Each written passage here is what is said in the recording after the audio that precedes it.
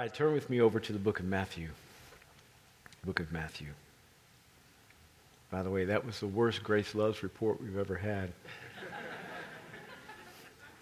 Our report, it's on our OOS, Order of Service, Grace Loves report. That was not a Grace Loves report. The title of this message is The Altered Dreams of Joseph. The Altered Dreams of Joseph. Matthew chapter 1, we're going to look at verses 18 through 25. Matthew 1, 18 through 25. This is how the birth of Jesus, the Messiah, came about. His mother Mary was betrothed to be married to Joseph. But before they came together, she was found to be with child by the Holy Spirit.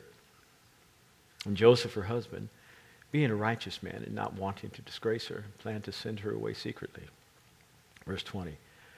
But after he had considered this, an angel of the Lord appeared to him in a dream and said, Joseph, son of David, do not be afraid to take Mary as your wife, because the child who has been conceived in her is of the Holy Spirit. Verse 21. She will bear a son, and you shall call him Jesus, because he will save his people from their sins. And all this took place to fulfill what the Lord had said through the prophet. Verse 23. The virgin shall be with child and shall bear a son, and they shall call his name Emmanuel, which means God with us. And when Joseph woke up, he did what the angel of the Lord had commanded him, and took Mary home as his wife. 25. But kept her as a virgin until she gave birth to a son. And he called his name Jesus. Lord, help us as we study your word today. By the way, my name is Brett.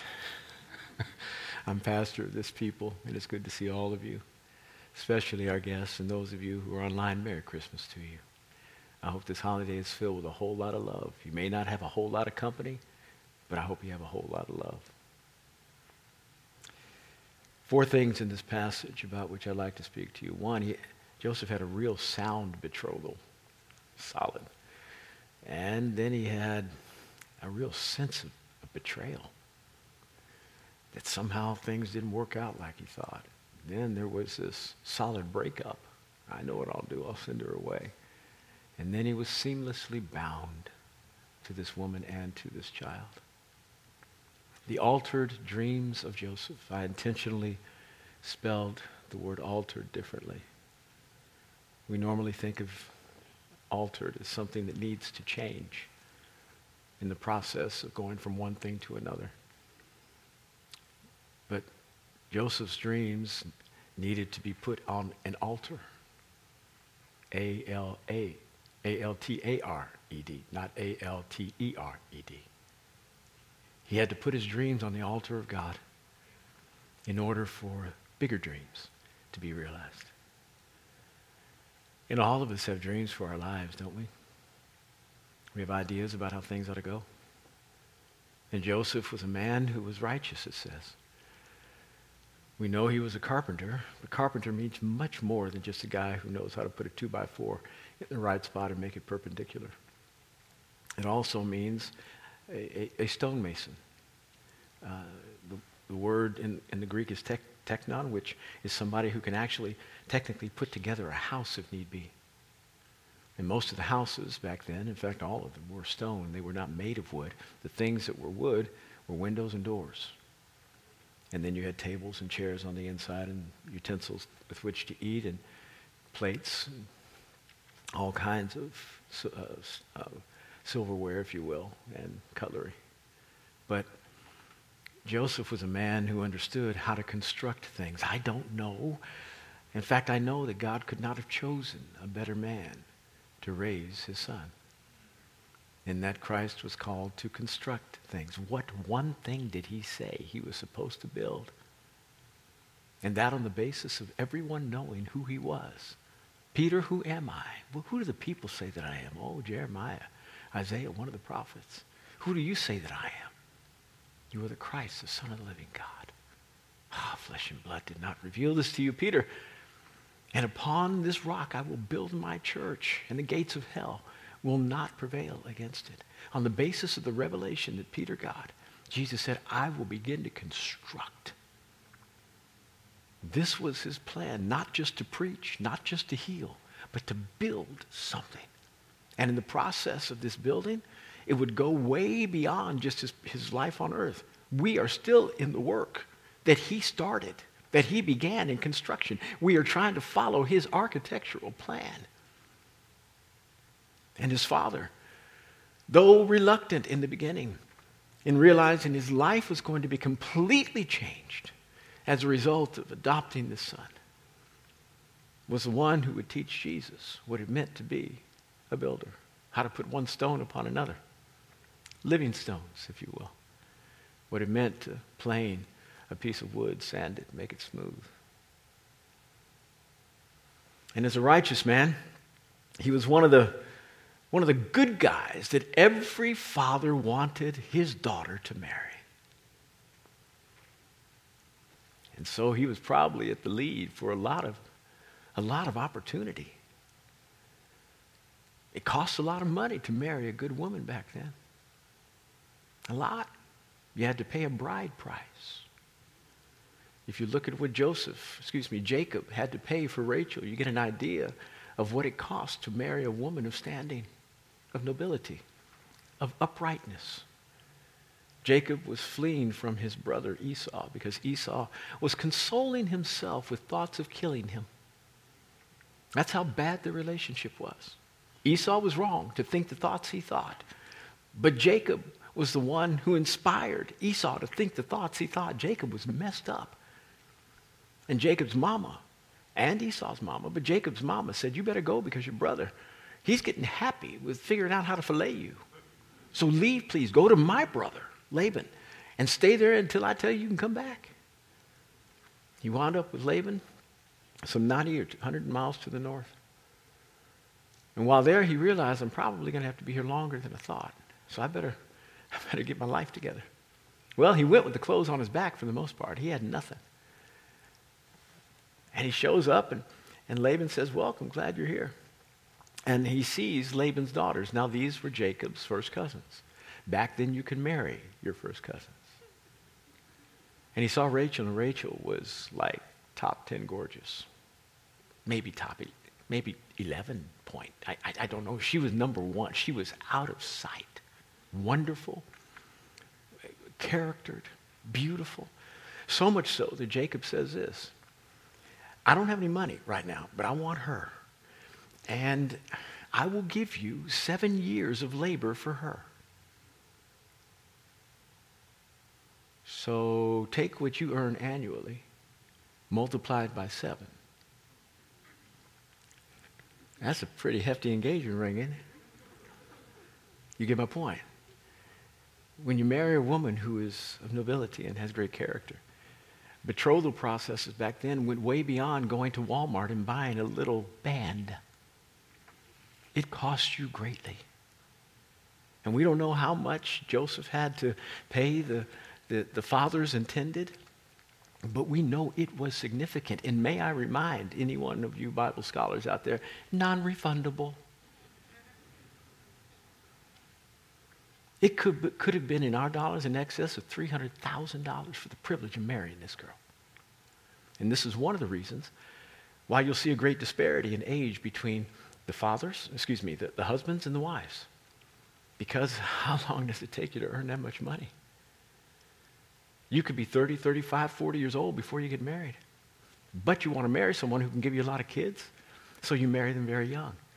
So it was not uncommon back then for a 32-year-old man to marry a 16-year-old girl. That was fairly normal. We would say, hey, wait a minute. Wait. Get somebody your own age. Not then. Which would also explain why when Jesus grows up, the average lifespan of a man was between 52 and 60. It also explains where Joseph may have gone while Mary was still alive. If Joseph married Mary somewhere around the age of 30 to 35, by the time Jesus became 30, Joseph would have been in his 60s. And a manual laborer probably didn't live that long. So Joseph probably passed away. Some scholars think maybe he just got fed up one day and said, I can't take this anymore. I don't think so. It got easier as Jesus got older, not harder. It was hard in the beginning. That's when it would have been good for him to bolt. Good. That's when it would have been more convenient for him to bolt. It got easier, especially when the Magi came with what we believe was between $2 and $5 million worth of stuff. Joseph didn't have to work again. He had all the resources he needed just to kick back and go on the Mediterranean beach and have a life. And so, and my bride and I have had 7 kids. Some of them were easier to raise than others. And they know who they are. Jesus was the easiest. He didn't disobey. Jesus, could you take out the trash? Yes, sir. By the way, Dad, is it like Wednesdays and Saturdays? I'll put it on my calendar. That was Jesus. You never had to spank Jesus. He was a dream. He served his mama. It was easy to raise Jesus. So Joseph, I don't think, would have bolted. He would have considered himself privileged, considering the fact that now all these prophetic words were being realized. And he was knowing exactly who Jesus was. And out of all the people who were descendants of David, he was the one that was privileged to raise this one. The Son of Almighty God, the one who would sit upon David's throne and never get off. God chose me out of all the descendants of David, of which there were tens of thousands. You chose me. He's going to have my last name. He's going to live in my... Thank you. But it wasn't so in the beginning. He was a righteous man. And he'd gone into contract, and this thing was binding. Betrothals are different than our version of engagement. Engagement, generally, sometimes the woman just gives back the ring and walks. Always walks if she's not interested, but sometimes gives back the ring. Yeah, $300,000. This is why you actually had to get a divorce when you were betrothed, not just married. You had to go through a legal proceeding in order to figure out what should be done with the money if the betrothal did not work out. But Joseph was so righteous, he didn't even want to do that. He was willing to take the loss and say, I'll just send her away. Wow. What a man of character. He wasn't even trying to disgrace her. He wasn't trying to bring her before the courts. Remember, he was thinking, this woman got pregnant by another man. And she's betrothed to me. I paid for the right to be able to have her to myself, and she went out with somebody else. Are you kidding me? Most men would have gone ballistic. He said, shh, don't tell anybody. I'll just send her away, and I'll start over. Righteous man. Had a solid, real strong betrothal. And then this sense of betrayal. Lord, I had a dream about how things ought to go. My life was mapped out in a certain way, and I got to this point, and sure enough, she was the one. She was the best in all of her youth group, and I got her. She is renowned in the community as being the most godly. She's the one that even, she doesn't just go on missions trips. She coordinates them. She's amazing. She knows all the Bible by heart. This one here, I am privileged. She's the best in all of Galilee. Thank you, Lord. And all of a sudden she's pregnant. No, Lord. No, this was not the plan. I had different ideas about how things are going to go. I don't even know what to do. She is so righteous. She has come to me with great reputation. I don't want to destroy her life, but mine is being destroyed. I lost my money. I got to start all over. I don't know if I can raise that much in the next 10 years. What am I going to do?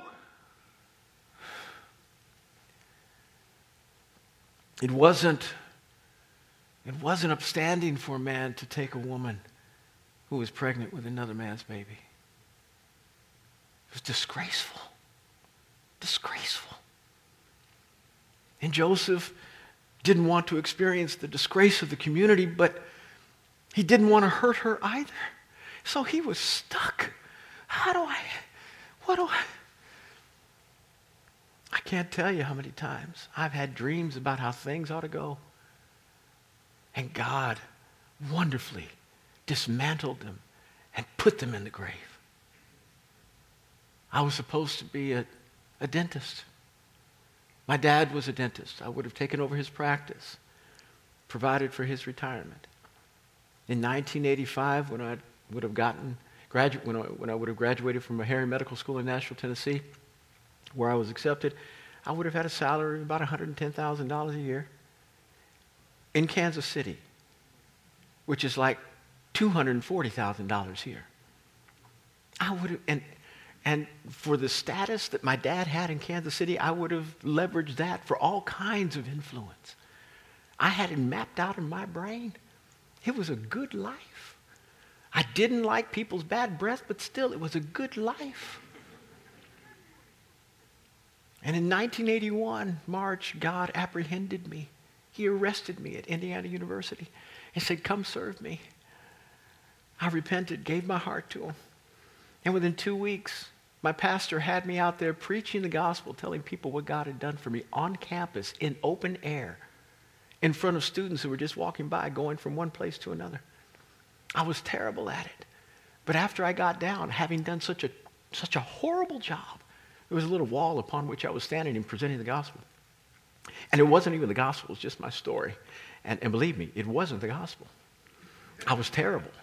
And I was telling my story, and I was a little bit elevated on this wall, and after about 2 minutes of talking in ways that were not consistent with everything Scripture said, I felt this tug of my pants.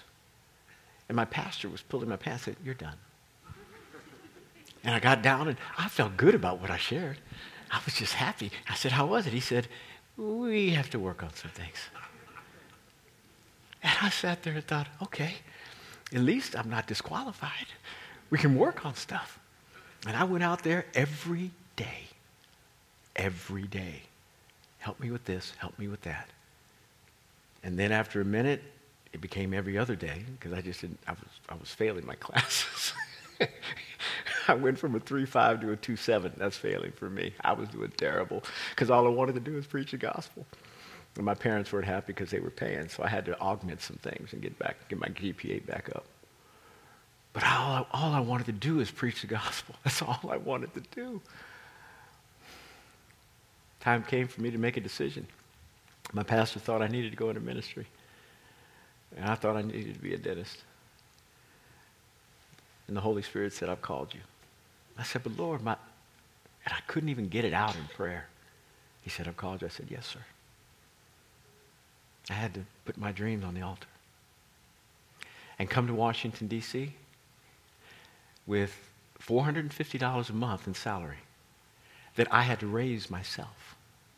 This was support that I developed by asking people to support me as I was going to Washington, D.C. to help start this church in 1982 and reach out to Howard University. That was my primary responsibility. $450 a month. I got some more support by the time I got here in September. I got here in August. By September, I'd raised it to $600. I got a 30% raise. That's all I had. But the money was not coming in, and so I didn't have much when I got here. It wouldn't come in until sometime around mid-September. And so for the first week, I only came with about $150. Spent most of that just on the down payment for rent. And then during the first week, people were eating. That was a novelty for me for the first week, eating. I decided I needed to fast a lot because I didn't have any money for food. And they said, would you like to go out to dinner? No, thanks, appreciate it. But we were staying in my pastor's home before the other home got together. This was August 12th I got here. We were staying in my pastor's home. And a bunch of us, 7, 8 people in a 3-bedroom house, just trying to figure it out. And our pastor Mark Koch was just so kind. His wife was 7, 8 months pregnant. We didn't plan this well at all. And they went out to dinner, and I went in the backyard of Mark Koch's home where he had a muscadine vine. Now, anybody know what muscadines are? Nasty grapes. Nasty grapes. Sour. And they have very thick skins, and you don't eat the skin. You actually push at the very end of the grape, the muscadine, and at the hole where it attached to the vine, the fruit comes out and you leave the skin. So you actually squeeze the fruit out because it slides out from the skin, and you eat that. And that work is really not worth it because the fruit is so nasty. That was my breakfast, lunch, and dinner for a week. Didn't complain a bit. Happy. Though God had destroyed my dreams, he was creating others. And the dreams he was creating had you in them, but I couldn't see it. I couldn't see it. But I knew this, that whatever I had in terms of a dream was either all wrong or too small. And God was about to expand it beyond my wildest imagination. The first 2 years of Joseph's life were a wreck. A wreck. He was on the run from Herod. He had to relocate to Egypt. People in his own family in Bethlehem wouldn't even take him in when his wife was pregnant because they looked at her as being unworthy of lodging because she had another man's baby, and they looked at him as unworthy of lodging for marrying a woman who had another man's baby. His whole family ostracized him in Bethlehem. And he had to have his baby born in a barn? How unclean is that, especially when you are a Jew? It's horrible. They have standards on how these things ought to be done, and it wasn't done right here. And the only people that commended them were the shepherds. They're the only ones that came in, strangers, saying, we heard from the angels that something happened here where our Savior has been born. None of his family came to see at the hospital. None. His life was a wreck for the first 2 years. Don't hear one word of complaint out of him. Not one. Are your dreams altered? Have you put them on the altar of Almighty God? If you have, you're probably going to experience a lot of pain in the beginning. A sense of loss that makes you think, I made a huge mistake. I shouldn't have done this. I should have gone with the original plan. I should have figured out something else because this isn't working out. But this is where you walk by faith. This is where you trust God to say, Lord, what you started, I know you'll finish. It might take 40 years. But if I stay on this road, I'm going to intersect with all the places of provision that I can't see now. If I just keep going, there's another place up there that's got what I need. If I quit, I will never find it. And all I've done is just not quit. I'm not that good at anything. I'm not the best at anything.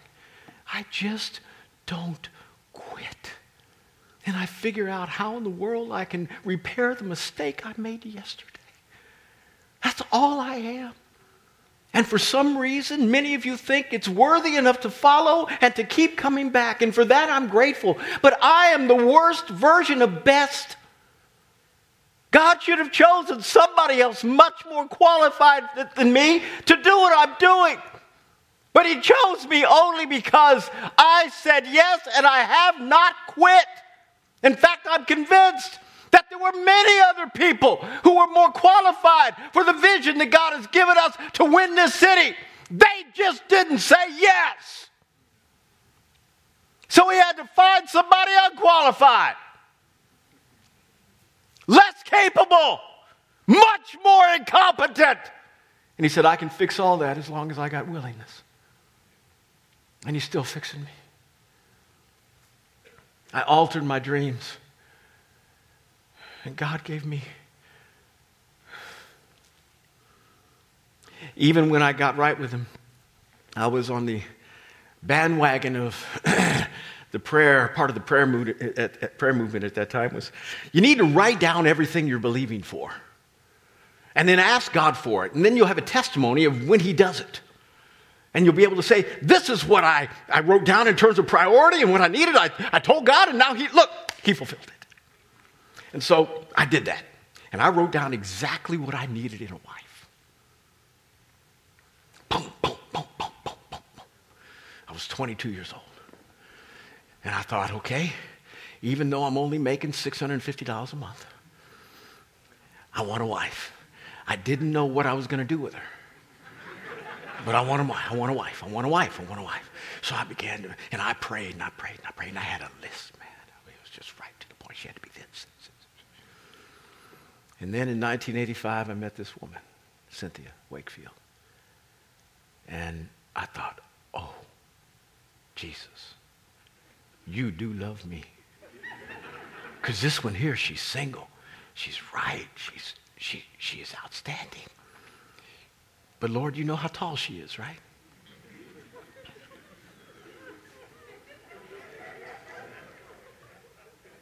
She was almost 2 inches taller than me. I'm 5'8 3/4, but I tell you 5'9", and I don't mind lying. I don't mind. I don't repent at all. She's 5'10", 5'10 and a half on a good day. And I'm just, yeah. And when she wears heels, it's just not fair. It's just not fair. I feel like a little child holding her hand as we're walking down the street. But I looked at the list. And I saw this. I said, God, you didn't meet any of my expectations. You exceeded every one of them.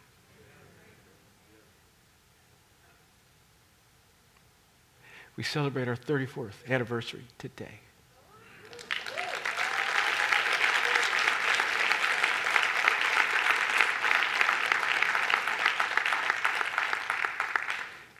My brain was too stupid to ask for that.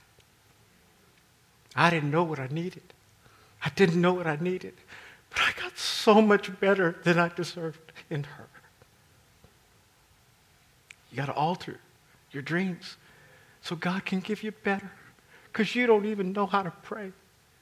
You don't know how to ask. You don't know what you need for later. I didn't know we'd have so many human beings. I didn't. And she desired to homeschool every one of them. I just thought, who are you? That movie Wonder Woman, miscast. Miscast. They should have gotten her. 23 years of homeschooling. So long was it and so excellent was it, we threw her a retirement party when she quit. She runs our women's ministry here. She serves the Washington football team and all the wives there. And she does most of this, even though she gets still a stipend from the church, much more work than that for which she is paid. And she never complains. And then, on top of that, she's got to deal with me. I didn't know how to pray for that. God loved me by giving me her. You need to alter your dreams. He decided, I'll send her away. And God said, no, don't do that. An angel came. I said, don't do that. Because what's being conceived in her is born of me. I did this. The Holy Spirit did this, the angel of the Lord said. Therefore, take Mary as your wife. Raise this boy and call him Jesus. Listen. Anytime God gives naming rights to a human being, it represents the authority that human being has in that thing's life. You call him Jesus. Now, he had the directive from God, no question. But he got to put the name on there, which meant I'm putting my son, the governor of the universe, under your authority. I mean, Joseph it was one of these, okay, I'm gonna endure the ridicule. Everybody's not gonna understand. I mean, even if we tell them the truth, what does that mean? Who's gonna believe it? No, it wasn't another man. It was Almighty God. Oh, you're gonna blame that on God? You're gonna blame that on God? Okay, well, yeah, that's a first. Nobody's ever done that before. I'm telling you, this is done of God. Nobody would believe him. So they just kept their mouths shut and took the criticism from every quarter, and let God be their vindicator. Joseph, come on. Do this thing, because what is in her womb is of me. And it went, I'm convinced, because we see no complaint from Joseph. And it says he was a righteous man, and what he was doing with respect to trying to send her away and not embarrass her was over the top in character. I'm convinced because of the character we see in what he did not do and what he did do. Commends him for me to say this. When he understood that this thing was born of God, unusually so, first time ever so, he not only said, Mary, come here. He felt his chest begin to enlarge. I, a carpenter, have been given the privilege of raising God Almighty. Lord, help me to do a good job. Which had to bring a whole lot of question to his mind for the first 2 years. Can you imagine? Here's a man who's responsible for God Almighty's birth. It's not that the son was born when he was in Mary's womb and came out. A son had already been. A child was born. The son is eternal. You can't, if you're God, you can't be born because you have no beginning. God has the distinction of being eternal. No man and nothing in creation else, nothing else does. We are all people, we are all beings that have a beginning. Now, we were intended to be immortal. But that's all we can be at best. Immortality is something that has a beginning, but then no end. Eternity says that there is no end and no beginning. You can't find it. He just always was, is, and will be. That's the Son. But he had a beginning as a mortal by wrapping himself in a human body. This is why Isaiah says, in distinction, not in synonymic terms, unto us a child was born, unto us a son was given. God gave his son because he so loved the world, but he birthed a child. This child, I mean, if I'm steward, if I'm in charge, I'm thinking, okay, we got to make sure everything's just right. I mean, God's going to hold me accountable for everything that happens with this one here. So I've got to ensure that the baby's born in a proper place. And he winds up in a stable. And I imagine he's thinking, God, I'm sorry. Your son deserves so much more. I wasn't born in a stable. Why is your son? I imagine condemnation was filling his soul.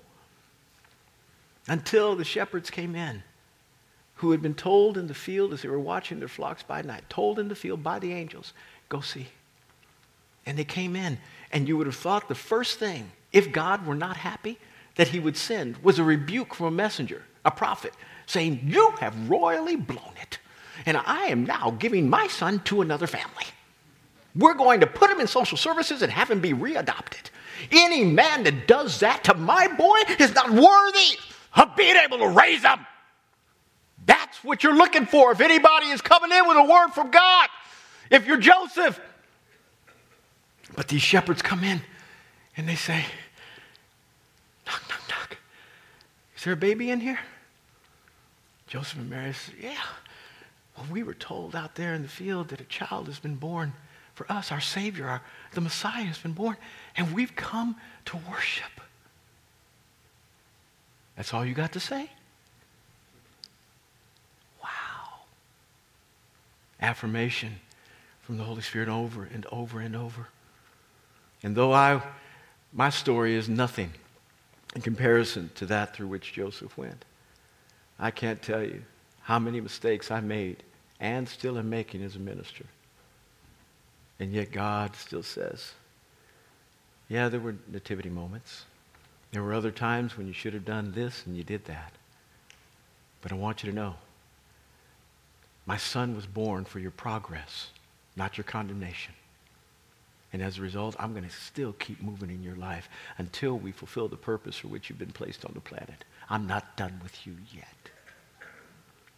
When you alter your dreams and accept God's, it is outstanding what he does with respect to rerouting even your mistakes and the things that you think are most flawed in your life for his purposes, because there are very few people who take the stuff that is theirs and place it on the altar of Almighty God and say, do with it as you see fit. My job is not my job. My family is not my family. My relationships are not my relationships. I give them to you, Almighty God. Do whatever you want. Take it away, readjust, however you decide. I want you to know I'm your boy and I'm all in. That's all he's looking for. And when he's got that, he can make you into that which you never thought you could be, because you couldn't dream that big. You couldn't dream that accurately. Please, I beg you, alter your dreams so that he can alter your life. A-L-T-A-R, your dreams, so he can A-L-T-E-R, your life. And you will wind up in a spot some 38, 39 years later where you're scratching your head, and amidst all the things that you have done to be an impediment to your own progress, you are at least able to say, Lord, this is good what you did. I'm very grateful. I have a wife who still loves me. I've got 7 kids who really like me. 3 of them are in ministry. I have friends that think I'm okay, that have been with me for over 30 years. The youngest of my most significant friendships are 15 years. Lord, you have been really good to me, all because I took the dream that I had and put it on the altar and said yes to you. We're still talking about today the magnificent man Joseph was and the things he did to prepare Christ for all that he needed to be, meaning Christ for us, as a result of his one decision to take Mary as his wife. Let's pray. Father, I'm asking for your grace to empower us to be the kind of people that can accept your will instead of our own. Help us to embrace your dreams instead of our own.